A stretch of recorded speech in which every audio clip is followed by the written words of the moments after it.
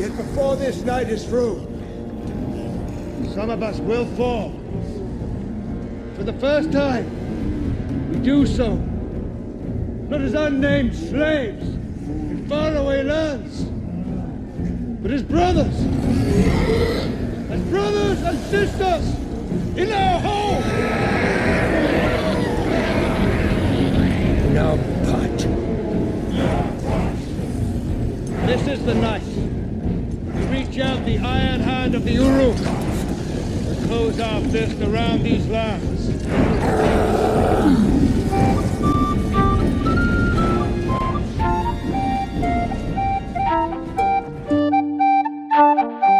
Hello and welcome to episode 6 of Meta Nerdia.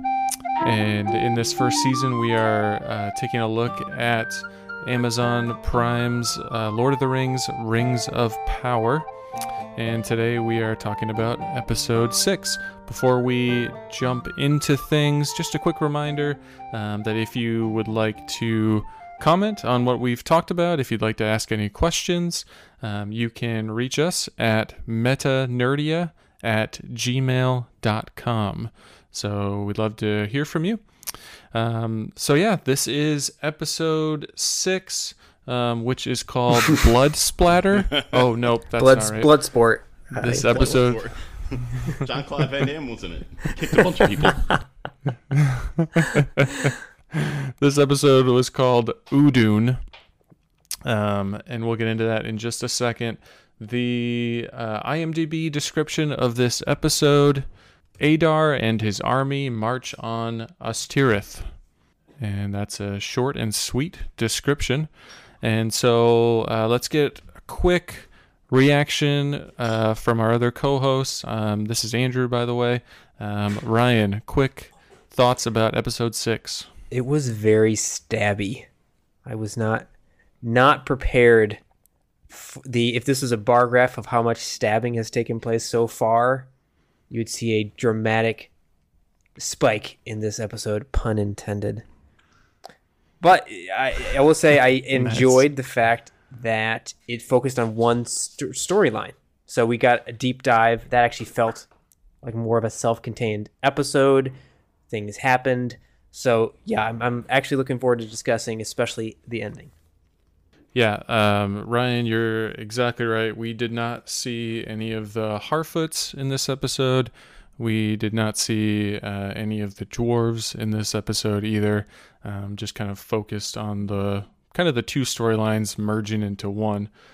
Jesse, quick reaction about episode 6. I liked, like Ryan said, that it stuck to one storyline. It didn't bounce around a lot. Did still have some pacing issues, I would say, but altogether, I thought it was an enjoyable episode, especially at the end when you start getting some answers, learning who certain people are. And I gotta say, props to Adar, because that man proved himself to be a brilliant tactician, and he was definitely moving all the pieces. So I'm looking forward to talking about that conversation in particular that he and Galadriel had at the end. Yeah, I was really hoping at the beginning that Adar was not going to be dead when Arondir kind of trapped the group of orcs at the garrison, and which was a great move, by the way. One of the things that I appreciated about this episode, I enjoyed it as well, was that I feel like in the writing they did a good job of they used multiple battles, I think, to kind of like at the beginning some of Adar and some of the orcs go to the garrison, and Arondir's the only one there, and he kind of traps them and kind of has the garrison fold in on itself. I kind of like that they did that, so that it gave us a way to be like, okay, they're not going to have to face as many orcs as we originally thought. Because I think we talked last episode about like, this is going to be a pretty quick battle when it happens, because there's like a handful of people that are trying to fight against all of these orcs. So I thought that was a good move, and I'm happy that Adar didn't die in that moment as well. Yeah, any thoughts about that kind of the first couple of scenes? We also see Adar kind of rallying the troops at the beginning too. I enjoyed it. Like you said, Andrew, I liked how they kind of set the trap, because when they're first marching and everything, going to, I guess they think, battle the townspeople, they're walking kind of slow. And it's almost like, okay, why is Adar right in front? Why are they just like, why'd they stop their chant? What are they looking at? And like, then it goes to the ruin, or I forget what the name of the area is, or the stronghold. And they just kind of are looking, and then you see Arondir, and he starts flinging some arrows and then takes down the tower on them. But I really like that. I really liked how, like, townspeople were like, we're not going to stand a chance against these guys. We're out of here. I just wish they would have kept running and not, like, stayed at the town at the bottom of the hill. That was some of my biggest issues. They didn't really get into why they stayed. I wish there would have been some kind of reason for that, and also a reason for why they just chose to hide the hill. I feel like someone should have gotten a horse and got the heck out of there. Yeah. Similarly, the tower was, let's talk military tactics for a second. The tower was clearly a very strongly defensible position. Right. And so on the one hand, they used that to their advantage. It was a bit odd how they all of the orcs and Adar just kind of funnel in there kind of casually, as you mentioned, Jesse. They're kind of like, hey, where is everybody? And then like, oh, he's shooting stuff. So it was a little bit like, that's not normally, I don't know, just they really casually walked in there. So on the one hand, you think, oh, that's genius. He brings down the tower. He destroys the majority of their force. But then clearly, as you pointed out, Jesse, they expected not the entire force to have been wiped out. And so now they're occupying a much less defensible position.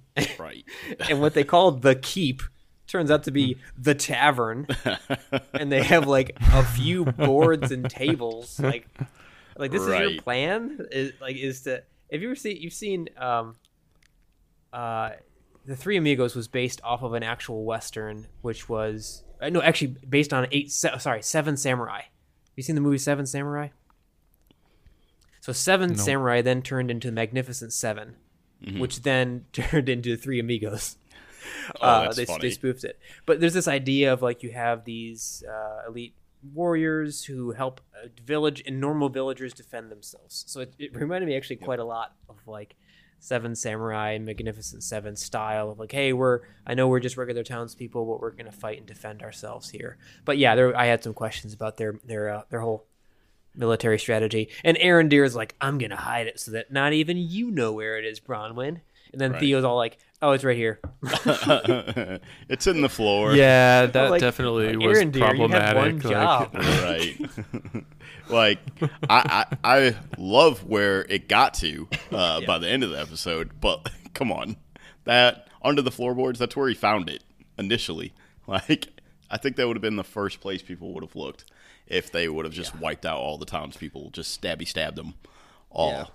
Yeah, I kind of wanted Theo to pull open that the floorboard and be like, "Oh, it's not here." I guess I just kind of thought that's where it would be, but I didn't actually know. I really thought that would work. Because how did you know? I mean, I almost like expected him to like get the sword and then start going off on people, but I was wondering about that too. Same. I thought that would be pretty cool if he tries to use the sword and maybe he, I don't know, knifes a few guys and he gets grabbed. That would have actually been a bit more compelling from a writing perspective. Like, oh, he's trying to be brave and he's trying to fight them and protect his mom.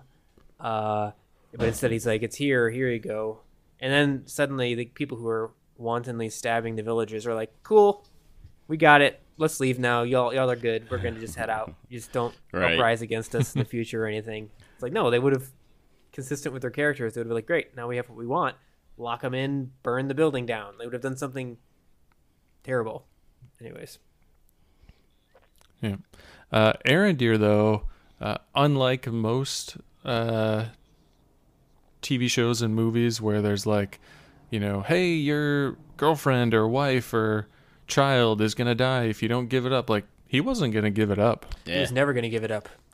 Never He was gonna never give it going to let it go.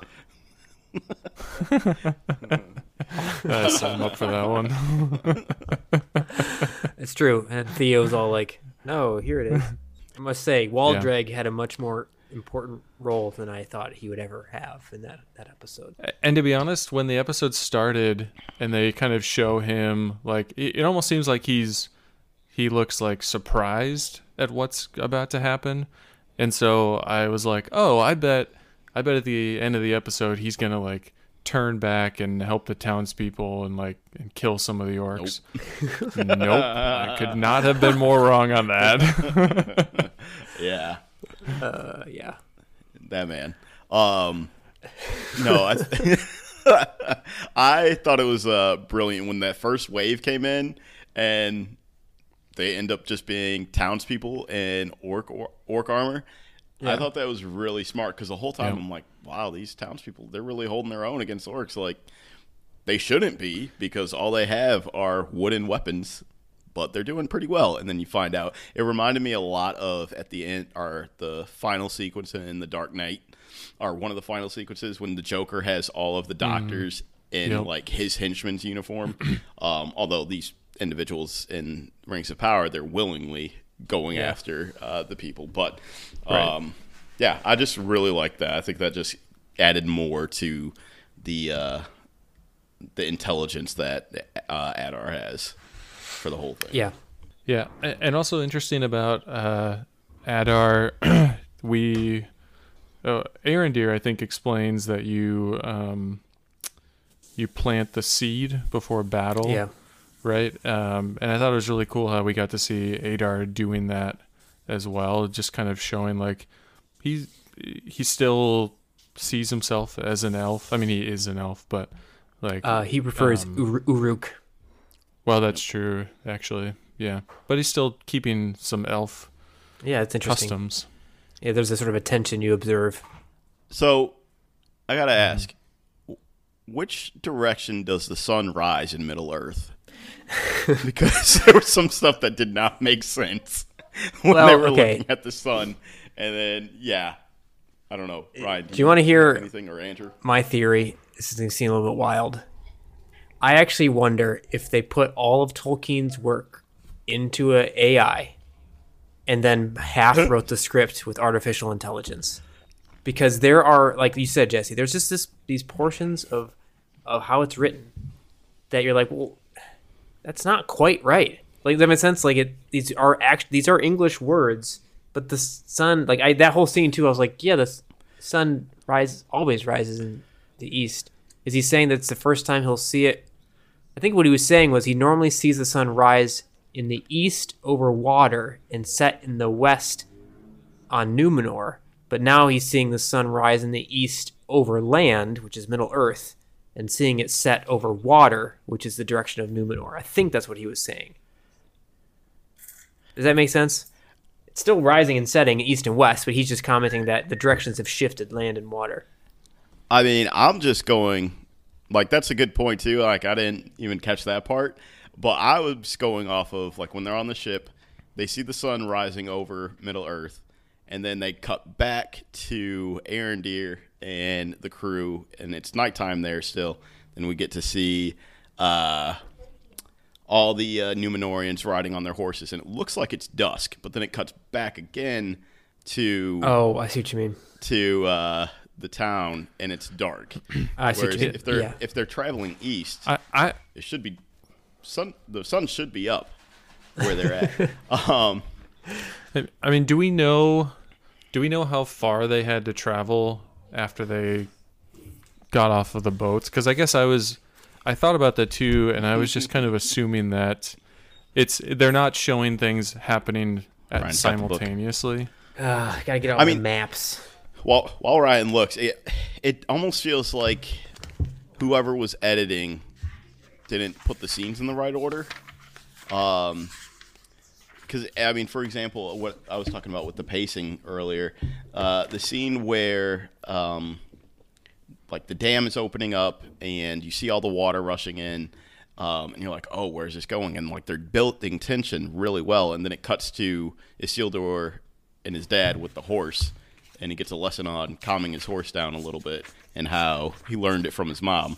And it has nothing to do with like the tension that was being built, and it just kills all of it. It seems like that scene should have been before what's his name opening the gate. Yeah, I see what you mean. But I mean, I don't know where they landed with their ships, but they're in the New Mordor now, right? That's what that basically created. Oh, that's a good point. I hadn't thought about that. Oh, I didn't think about that either. Was that Mount Doom? That was my guess. I thought they were like essentially terraforming Earth to create something that was inhabitable for orcs, and like now it's Mordor. Oh, dang. Well, I guess, gosh, I think you're right. That's crazy. Well, yeah, because they did travel. They did travel up. They reached the coast and they traveled up a river, so it would have been the Anduin, probably. Well, while Ryan's looking that up, I'll also mention. Did you guys think it was weird that Isildur, like, first of all, shares an apple with a horse? Yeah, that was Like, gross. lets it take a bite, Easy, Baron. Easy, boy.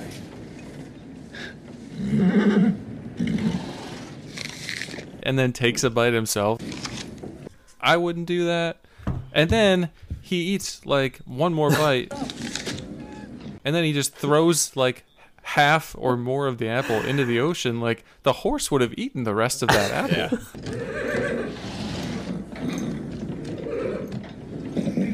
Like you're like, why are you only giving the horse one bite of an apple?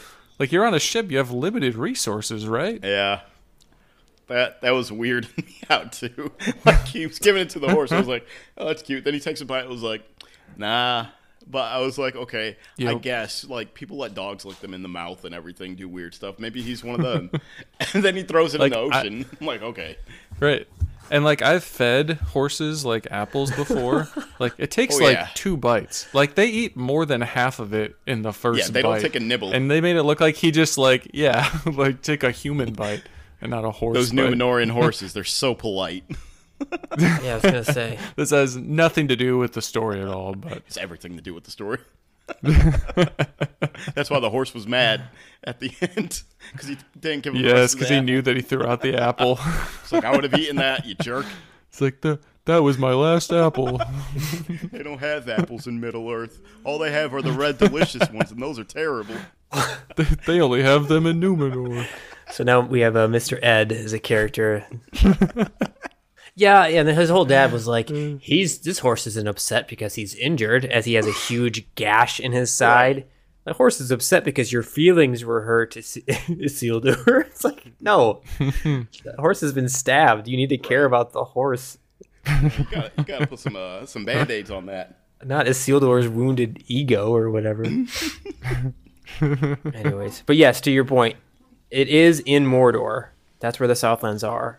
I don't know. If that's supposed to be Mount Doom, it's roughly in the right spot where it could be as the origin story of Mount Doom. Dang, But that is crazy. that's a good observation, Jesse. I hadn't thought about that. Yeah, it is conceivable that they could reach the coast and travel either up the Anduin and or down a side river that flows almost directly into the foothills of the area they were in. So yeah, it had a little bit of the Helm's Deep moment where it's like, oh no, we're going to be killed. And then all of a sudden, like, the horse people are here.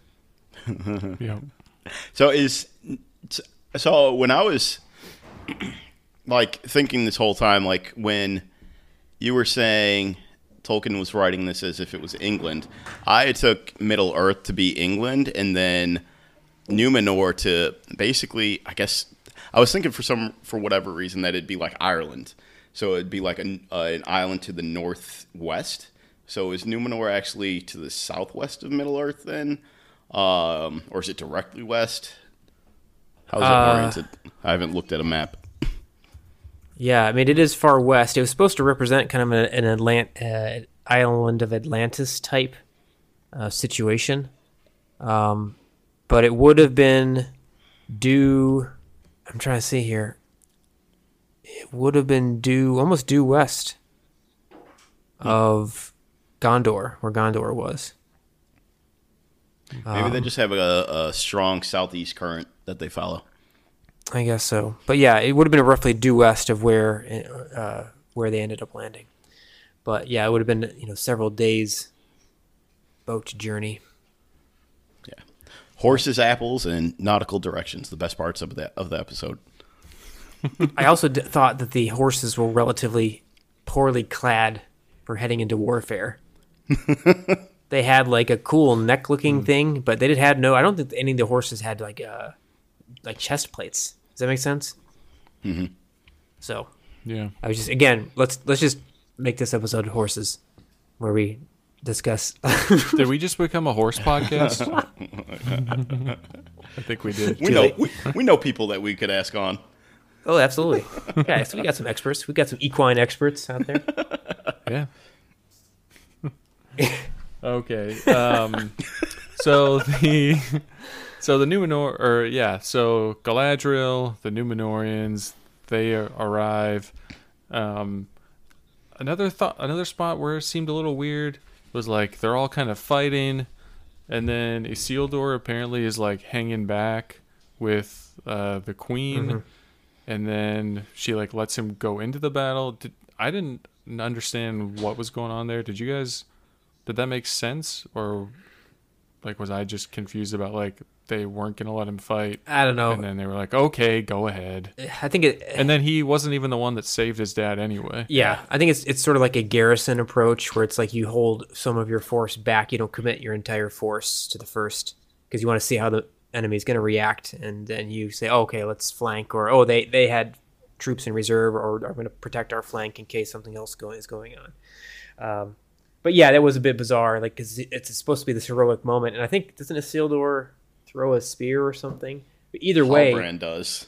Halbrand does. Yeah, Halbrand is the one that saves Yeah, him. but either way, he gets to his dad, and it's not like a heroic moment where Isildur has saved him. It's like, oh, I thought you were really hurt. Like, no, I'm okay. Yeah, he doesn't really actually do anything. Yeah, anyways, what is it that you do here? Maybe he's good with people. And horses. He's going to learn to be good with the horses. I mean, Yeah. I kind of took that as Queen Mariel knew he wanted to be there and knew that people that were important to him are down there battling. So maybe she understands that he's going through some anxiety, not knowing whether or not they're okay. So she just goes ahead and sends him. Like there's no tactical purpose behind it. It's just more of an empathetic move than anything. But I mean, if he knows his friend, like The Rock was being really reckless. Like he instantly jumps off of his horse like he's jumping off the top rope of the ring, and he just takes a couple guys out. So I would be worried too. Yeah, tactically too. It's like he gave up his biggest advantage, which was being on horseback, and he just sort of let's be hand to hand. And then his whole buddy's on the ground with the sword scene, and the orc keeps literally doing the same thing. Do a combo move or something. Like he's clearly blocking. Do a stabbing motion. Press triangle to stab down. Yeah, exactly. I think he was just like button mashing. Lack of button mashing at that point. Anyways. Well, I guess maybe we'll say that these are pre-Mordor orcs. Yeah. And so maybe they weren't trained as well. Yeah, maybe. Nah, they just know how to dig. Yeah. We do see... Yeah. Oh, go ahead, Ryan. No, well, I know at the beginning scene where he's... Adar's character is very fascinating, but the beginning scene, he calls the whole group brothers and sisters. So I'm like, oh, I guess we can assume that unless he's talking to the townspeople who are now in the mix as well. But like it'll be a new like, hey, now we have brother and sister orcs in the mix as well. So there we go. I don't see why not. Probably orc babies. I guess so. They got to come from somewhere, right? Yeah, we don't ever see that, but thankfully. That's a season 2 thing. That's a season 1.5. Yeah, there you go. It's gonna be a side series. Christmas special. I guess so. We'll see what orc babies get for Christmas. It reminded me a little bit, the scene where they start battling in the village reminded me a little bit of like Home Alone. They've got like carts on fire rolling at the orcs, and they've got like things falling off of. Have you seen Swiss Family Robinson, like the old school version? Yep. It reminded me a little bit like the antics of like, haha, we're gonna get you. Bronwyn couldn't light the carriage. Yeah, she was struggling. Yeah. She dropped the ball. Seriously. Dropped the rock. We do see Arondir get to fight an orc boss. Oh my, and how? He got destroyed Yeah. The boss for most of that or fight. Arondir? No, Arondir. Yeah, it was a bizarre like hand to hand. Apparently, his main attack was pick up and throw Arondir. That was his main. Like he, like my wife pointed out, like the orc doesn't even have a sword. Like No, he's like- just like he's only using his fists. That's all he needs. I guess so. I mean, didn't even the cave troll had a huge hammer, right, or mace or something? Something. Wait, was there a troll? No, I'm talking about in Helm's Oh, yeah. In the first episode. gotcha. Yeah, that was the first scene where I was like, we get it. He's been stabbed in the eye. We don't. Oh my gosh, so much blood splurting everywhere. In his mouth? Or just dripping even. Like, Yeah. I was like, can you please wipe your mouth? Like, he got up and just kept going. Like, come on, just put your sleeve up and get it out of there. That's disgusting. Well, yeah, like the first shot where blood was coming out of his eye, I was like, oh, gross. And then they cut back to it. I'm like, oh, there's more. And I think they even cut back to it a third time. Oh, yeah. Yeah, because it keeps so- going. Because at first it's just like a little corner, but then, like, he pulls the knife out and then it just, like, coats his teeth. And then you get the... Vampire's Oh, dream. you know what it was? It was activated charcoal toothpaste. That's what it was. that's why he's got the pearly whites by the end. Yep. You can see those through the ash. Yep, definitely. That's how you're going to find Arondir. He's just going to smile. So if I skip anything here that you want to go back to, let me know. But so they win the battle. They've got Adar chained up, and actually maybe it was before they chained him up. But we found out that Halbrand knows who Adar is, and it sounds like has maybe killed some family members. I guess so. And Adar wants, or Halbrand wants to kill Adar, but Galadriel gives the line, "You cannot satisfy thirst by drinking seawater." Yeah. Apparently he said that to her at some point in a previous episode. Did he? Yeah. Oh, he did? I think it's just there's a scene where she's like, he says, why are you still fighting? And she says, because I can't stop. And it's like, yeah, that's what the definition of keeping doing this. Anyway, it was not a very logically consistent answer. It's like, why are you doing that thing? Because I can't stop doing this thing. It's like, well, yeah. Anyways, yeah, I think it's supposed to be like a callback where she's referencing something she said. So, Totally missed that. which I mean, is salt water supposed to represent bitterness, revenge? I guess. Yeah, that's what Okay. it seems like. Oh, I thought it was just, like, more literal. Whereas, like, you should not drink salt water. Survival tips. Had nothing to You do will with die. killing Adar. kid- It's just like, by the way, this is a helpful note Yeah. for you. You want to keep your kidneys? Don't drink salt water.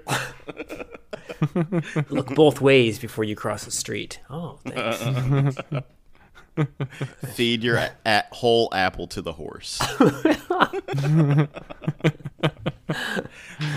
Yeah, that was an interesting scene. Yeah, I didn't know if it was actually Halbrand knowing Adar or if it was just he's the one leading all the orcs in the Southlands and Halbrand's from the Southlands, so it's just like an association thing. Or maybe there was a battle and he actually did confront Adar, or that there was a battle between Adar and Halbrand's people, and he saw Adar do all these things, which would be interesting to hear, like how Halbrand got away then, because we didn't get that in previous episodes, right? It's just kind of No. No, we have no idea how he ended up on that on that raft. shipwrecked boat, right? Just have a vague idea that he bravely ran away. When danger reared its ugly head, he bravely turned his tail and fled. Run away!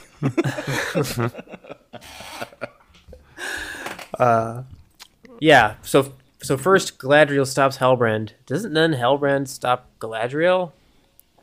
Yeah, later on. Because It's like a bad cop, bad cop Adar's- situation. Adar tells Galadriel that she's as evil as Sauron Oh, it's not. for wanting to kill all of the orcs and everything. Adar also claims to have killed Sauron, Yeah. He's talking big. which I think like that's not true, right? We're pretty sure that didn't happen. Well, I don't know what his motivation is. Because on the one hand, he plants those seeds, and then later we see Arondir do so with Bronwyn, and it's very much double meaning. Like, I'm gonna plant these seeds, and then maybe later you and I will plant some seeds in our garden. You know that whole scene that was like, Ryan, this is a PG podcast. I'd like to remind I'm just you. quoting the episode. Or brings it back to orc babies. There we go. It's full circle. So on the one hand, he's planting these seeds because he's going into battle, and you think like, he still connects to this heritage he has, but then he wants to cover the world with darkness so that his orcs have a home. Isn't that like a key thing? He's like, they deserve a home too. Yeah. So there's a bit of, is he sort of fighting for the Uruk rights? And I think we're supposed to kind of compare them to like, look, Adar is not all that different from Galadriel. They're the same, Two sides of the same coin. I guess. But yeah, I don't know. Yeah, she calls him Moriandor, which I checked, and it is not a Tolkien phrase. It's made up by this show. I was going to ask, is that something from the books? Because it sounded too close to Mordor. This is my AI theory, my wife's AI theory, that it's been written by AI. It's like, let's find a word that sounds like this other word. It's like, well, it means Sons of Darkness, which sounds like a pretty cool motorcycle gang. That's exactly what I thought too. I was like, where's the Sons of Anarchy? No, it's a horse. No, it's a horse gang. We're a horse podcast. Oh, sorry. They have cool They don't jackets. have motors yet. They have Cool cool leather armor. jackets. Yeah, absolutely. They got skull and crossbones on the back of their armor. Each of their rides has 1 horsepower. That's true. They got a couple that have like a chariot. Nice. Like There the you sidecar go. type situation. I'd watch that show, Yeah, so anyways, we get the idea that he's one of the first elves corrupted by Morgoth. But yeah, he at one point claims that he not only kills Sauron, but splits him open. Splits them open. I'm not sure if he's just being very descriptive or if that's important in terms of a detail. Can Sauron split himself into like multiple identities and be multiple places at once? Not necessarily like a omnipotent kind, or not omnipotent. What's the word? Being everywhere. Omnipresent. Omnipresent being, but like splitting himself into multiple beings so he can be a few different places. Because there have been several theories that Sauron was a certain person in each storyline. And it's kind of it felt more akin to like back when WandaVision, when that came out, and everyone was, or a lot of people were speculating, oh, Agatha, she's Mephisto. Oh no, it's the Shield guy, he's Mephisto. And like every person in that show was speculated to be Mephisto. So I don't want that to be like a thing here, but I don't know. If it would be interesting if that was a little tell, like Sauron was split and now he's all over in multiple spots, kind of spreading his influence where he can. Yeah, I don't know. I think in the original trilogy, he acts more through intermediaries like the Nine, the Ring Wraiths, the Nazgul, Saruman. So yeah, it would be a new development for him to have this ability to kind of manifest in different ways and places. I did text a theory last week that Halbrand was Sauron, but I'm doubting my theory. There was a moment when Galadriel was trying to chase down Adar, and Halbrand somehow got on the other side of them. I don't really know how that could happen. Like, how did he catch up so quickly? And like, is it like the Flash? Like, he went all the way the other way around the Earth, like to get to them. But anyway, like when he takes out Adar's horse, there was a moment where it's like, is he going to take out Galadriel's horse instead? Which would have been so interesting if he had done that. That would have been sick. I mean, I thought that too, as far as how did he get in front of them? But he's from there. That's his home. So I would guess he knows some shortcuts, maybe. He knows the mean streets of the Southlands. It's hard out here. Yeah, man. Wooded jungle where dreams are made of. I guess that's just a regular jungle. A real, actual jungle. Actual jungle. When do we want to talk about... sorry, you go ahead. We'll get there. I was just going to mention Theo talks about his kind of, I don't know, addiction to the sword hilt. Yeah. Like he felt bad or he was sad letting it go, which seemed to be kind of in a small way, kind of an allusion to people that hold the ring. Did you guys catch on to that? So I do kind of like what they're doing, what they seem to be doing the last couple episodes, just with the power of this sword. That not just that it has the key to unlock what we see at the end of the episode, but just like it seemed like it kind of took away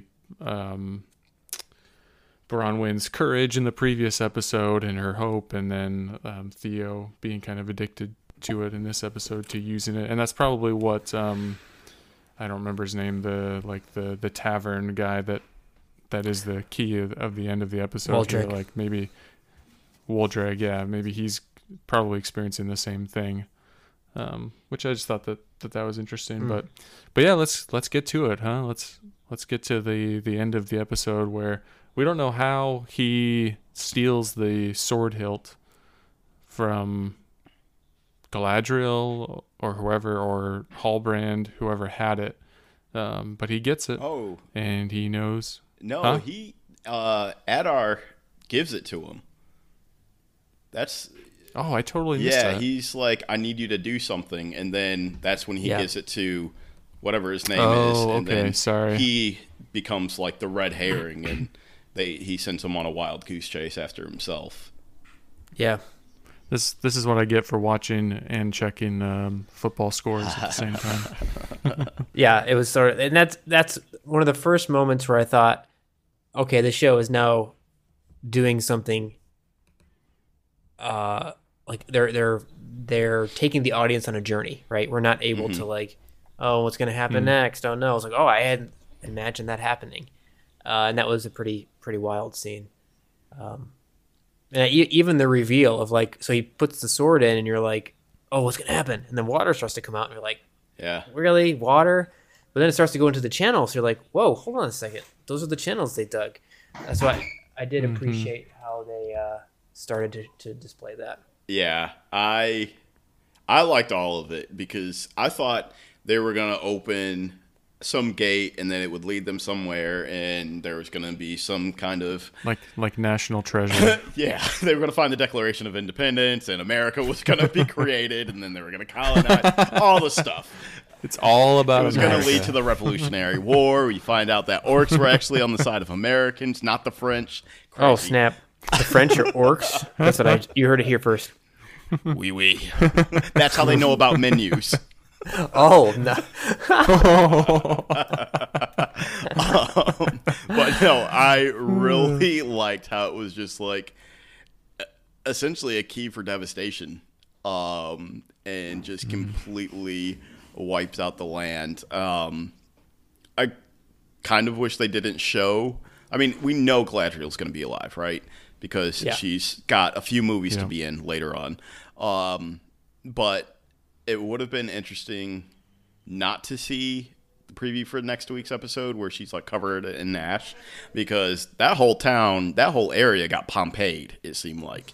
Where it does. I wonder if anyone else is going to be alive. Like maybe she jumped before the lava hit and like she obeyed the rules of the floor is lava and like got out the way and nobody else did. But yeah, I thought that was all so cool. Aside from the little break in tension when they go to Isildur and his horse, that whole sequence was phenomenal. And like I said, I definitely think it's like Mordor that they've created, and that was the goal of this this group in this season, essentially. The bad guys won. Woohoo! Yeah, that was pretty wild. Yeah, I did look up, and I really actually appreciate that they seem to get the science right with it, because that steam can. At first, I thought, well, pouring water into a volcano, that's not gonna. Then I realized, no, actually, it generates steam. It's essentially what's behind a lot of nuclear reactor meltdowns has been steam exploding, and so it kind of initiated the explosion of what I can only presume is Mount Doom, or what becomes Mount Doom. So The shockwave was really cool. that was cool. Yeah, that was fun. Yeah. Just I think- seeing it approach and like, what was it? I forget where, but this was like real life. The explosion that happened, I can't remember exactly where it was. I want to say it was somewhere in the Middle East. I don't think it was on the Mediterranean, but there was this huge explosion, and like you see it, like the dust cloud and everything, and then after there's this huge shockwave that comes in, and it like shatters glass, it knocks buildings down. So yeah, I just think the scene in the episode is really well done. Yeah, that was the one in And I Tonga, I think- think you're talking about. No, I'll have to look it up. Oh, sorry, I know what you mean. That was the underwater volcano. Yeah, I think that was really well done, and it was one of the first times, because overall the whole battle scene still felt like a skirmish. Like I did not see the size of armies that suggested this was a war. If anything, it seemed like this is a very local conflict with maybe 100 orcs, 200 orcs, and they brought a similar force, and they're going to kind of help with peace. But when everything finally went down, you realize, oh, there's something much bigger going on. And at the end of Return of the King, when they do spoilers, when they throw the ring into Mount What? Doom, I think there's a similar shockwave, Yeah.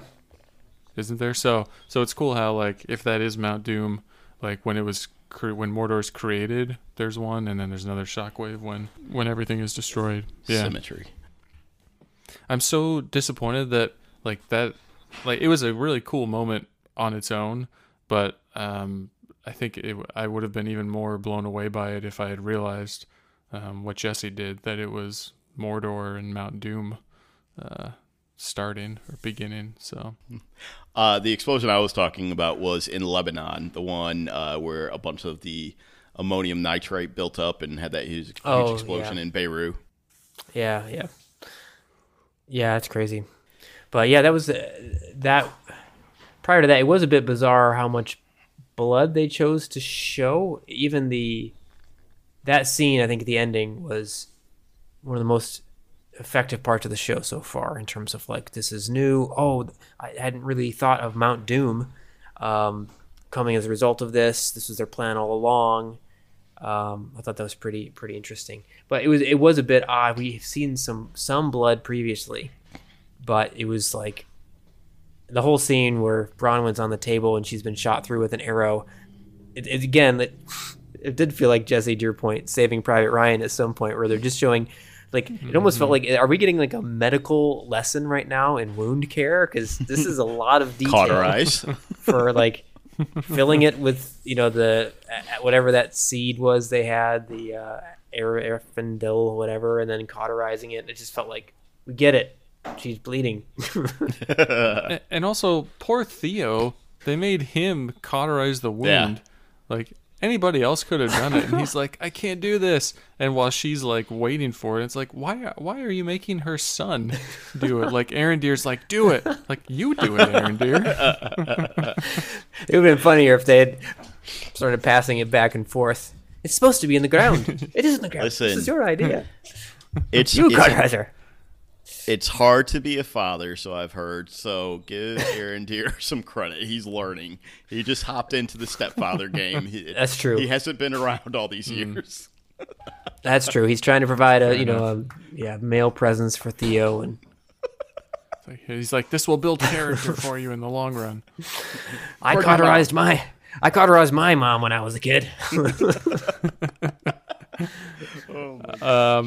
Okay, so we have 2 episodes left in season 1. Of course, we're still going to see more of the Stranger and the Harfoots, and we're going to see more of Elrond and Durin and the dwarves and those storylines. What do you guys think is going to happen the rest of season 1 with what we just saw at the end here? Like, how much more will we get? What do we think is going to happen leading into season 2? I was trying to remember the maps and all that they showed during previous episodes, because I was trying to remember in relation to where the Southlands are, where this battle just took place, and this earth shaking event, how far each of the groups are. Like, how far is Khazad-dûm from this area? How far is wherever Nori and the Stranger are walking around? Is there another group? No, because you're talking about Linden and Khazad-dûm, yeah, which you already mentioned. No, I think that's it. I think we got Nori, the Harfoots, and the Stranger. We've got Ariagon, and Khazad-dûm, which are right next to each other, and then the Southlands. I think that's it. Okay. So my question is, like, will this be felt? Will it be known? Like, Twitter's not a thing, so they can't go to social media and, like, see hashtag save the Southlanders. So I don't know. It'll be interesting to see, like, if they know about it, how they hear about it, and what kind of haste will be given to their efforts for whatever they're trying to do. Obviously, they're trying to get to Mithril, but what more is going to happen there? So, yeah, I'm interested to see. I know the penultimate episode is always like a big thing. Something massive happens. Like, I know and I don't think either of you have watched Game of Thrones at all, but normally that's the biggest episode of the season. Like, that's when the Red Wedding occurred, the penultimate episode of season 3 or 4. In the first season, that's when they killed Ned Stark. Spoilers. That's that's Sean Bean's character. So I'm anticipating something big happening in this next episode, and then the final episode for it to be maybe a cool down, or just like, this is where everything's going to go from here. Yeah, I mean, I think they have to at least leave some. Right now, the biggest questions are, who's the Stranger, where and who is Sauron? I think, are those the 2 biggest questions? Right? I mean, right now we're also wondering, like, who survived the eruption, but we'll get an answer to that in the next episode, I'm sure. That probably won't be. And I think, okay, here's the 3 things. I think the biggest reveal in the storyline of the dwarfs and the elves will be, do we see a Balrog this season? They've shown a Balrog in the previews. So the question is this the season where they've delved too greedily and a Balrog emerges? So I think that might be something that happens. The biggest question in the Harfoot storyline is, who is the Stranger? The biggest question now in the Southlands storyline is, where is Sauron? Who is Sauron? And what happens after everyone got burninated? Trogdor. I'll just say, if we don't get the Balrog this season after they've shown it so many times, well, maybe I shouldn't say so many times. I've just seen the commercials so many times, probably. But, like, if we don't get it until like season 2 or later, I'm gonna be upset. My other thought is, do you think that the Stranger, when this eruption happened, what if he's like, I just felt a great disturbance in the Force? Something I haven't felt since. Then runs off. Okay, sorry, Jesse. What were you gonna say? Oh, I similar to last week or 2 weeks ago, kind of went outside my lane as far as only watching the movies. But is Khazad-dûm and Moria, are they the same place? Yeah. See, I didn't know that. Khazad-dûm is what it is in elf language. No, sorry, Khazad-dûm is what it is in dwarf language, and the elves call it actually something else. I think Moria is what it's called in the common speech. By the time we get to the events of Middle Earth. Okay. Yeah, I didn't know that was Moria, but it would definitely make sense that like once they get to a certain depth there, that's where the Balrog's going to show up because like that's where he was in the movies, or it was. So yeah, I think we'll probably see it. Who knows? And also, The Stranger, I saw, like, I know you've talked a little bit about the timeline, Ryan. And side note, this is way off tangent. I didn't know that Amazon didn't acquire the rights to the Silmarillion, so they had to go with the appendices. I wasn't aware of that. That is something I read last week after we recorded the episode. Or maybe they talked about it on Fat Man Beyond. I can't remember, but they don't have the rights to the Silmarillion, so anything that's in that they can't use. So interesting. I don't know. That does explain some of the nature of this, because they're basically working off of like notes, like a bullet point note type setup. I mean, whoever is running the Tolkien estate, like, they are great at negotiating. Yeah, because they got $1 billion for a few pages. Yeah, it's insane, and not even to own, just to rent. Yeah, I have like, I don't know, 2 or 3 pages? inches of the Lord of the Rings, and then maybe a half an inch represents the appendices in my like 1 volume version. That's I mean, there's a lot of really interesting content in there. You could definitely create multiple series out of just the appendices, because it covers multiple ages, etc. And we're still in the second age, so if someone wanted to like do a first age, that would definitely have more of like a feel where it's like I don't know what movie, where they're dealing with the history of Greece, and where you're dealing with Zeus and those type of characters. If you want to do a first age one, but I think I looked at a map real quick. We're essentially dealing with like in the Southlands, of course, roughly middle of the map where Khazad-dûm is, and then north more towards where Bree was in the Lord of the Rings series. They travel out of the Shire through Bree on their way to Prancing Pony. There you go. Yep. So I think they're sort of in that rough area, that area in the north, traveling in that area. So we have 3 different geographical locations. Multiple, as the Nazgul flies. Nice. It probably, or the Eagles. The Eagles, probably a few days' journey, but that's because remember, Aragorn travels with the hobbits from Bree all the way to Rivendell, which is usually a multiple day journey in that regard. So it's a roughly multiple day journey between each spot. What's the darkness that Galadriel has in her? Because we see that later on in the movies. I think in The Hobbit, that's how she kind of goes toe-to-toe with Sauron. She kind of unlocks that witch look, I guess. But yeah, I thought that was interesting how Adar was calling that out in their little confrontation in the shed when they used all the Dutch angles. Dutch angles?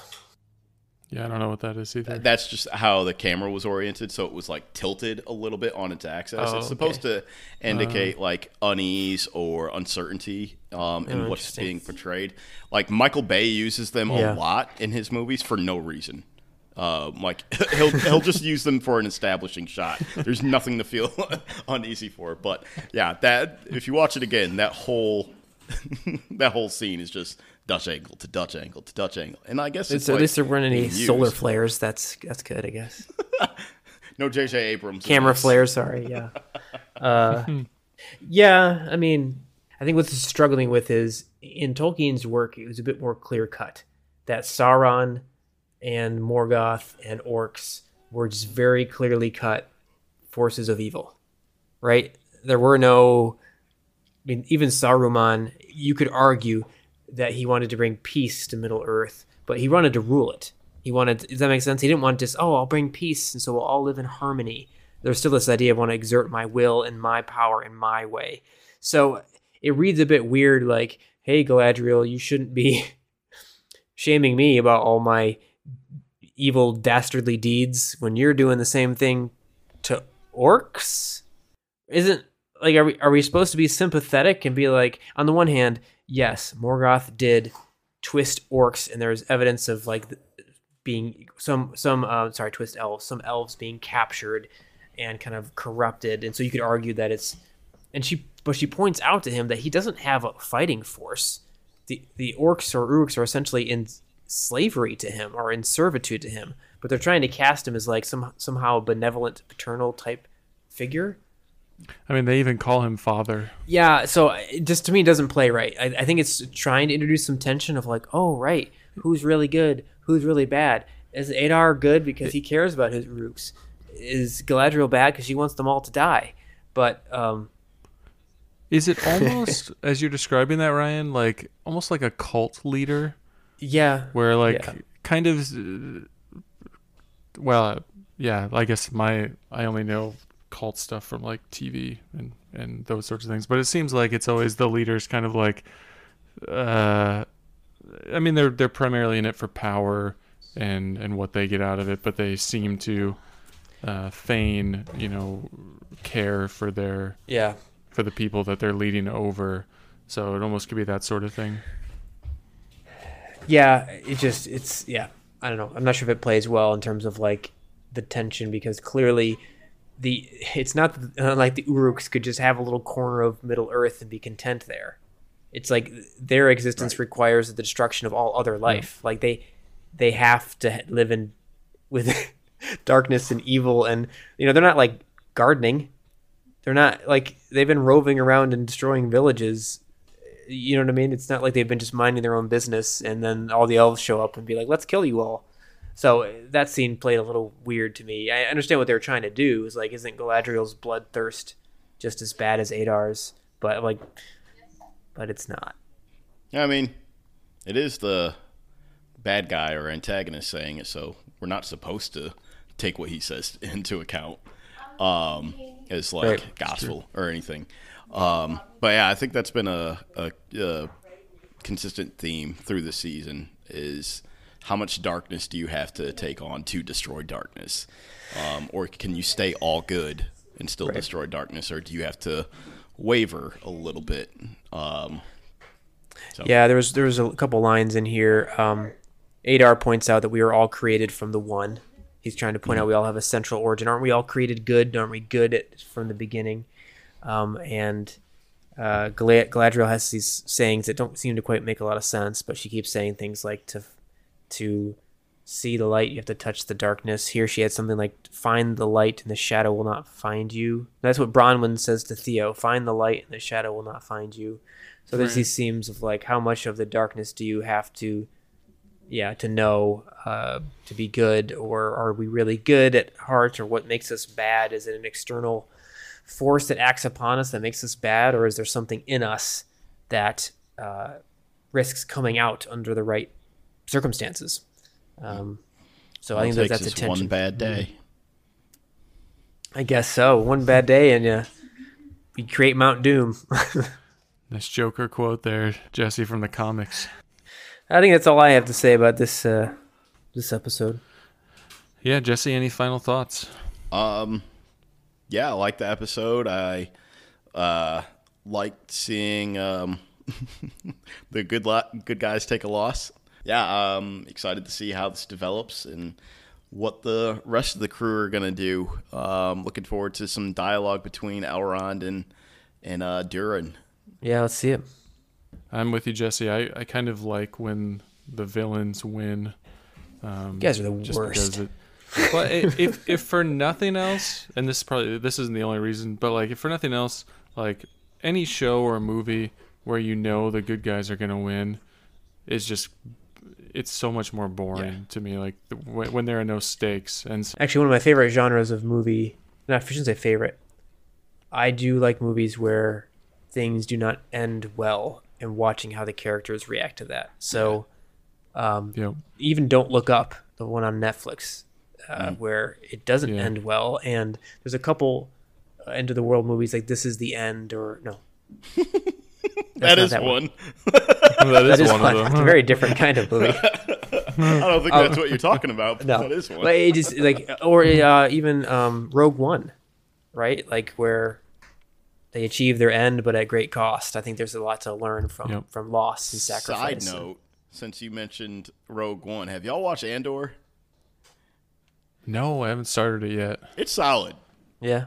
Like it makes the universe of Star Wars feel big, which I feel like they haven't been able to do in some time now. Yeah. So yeah, check it out. I think there's 4 or 5 episodes already out.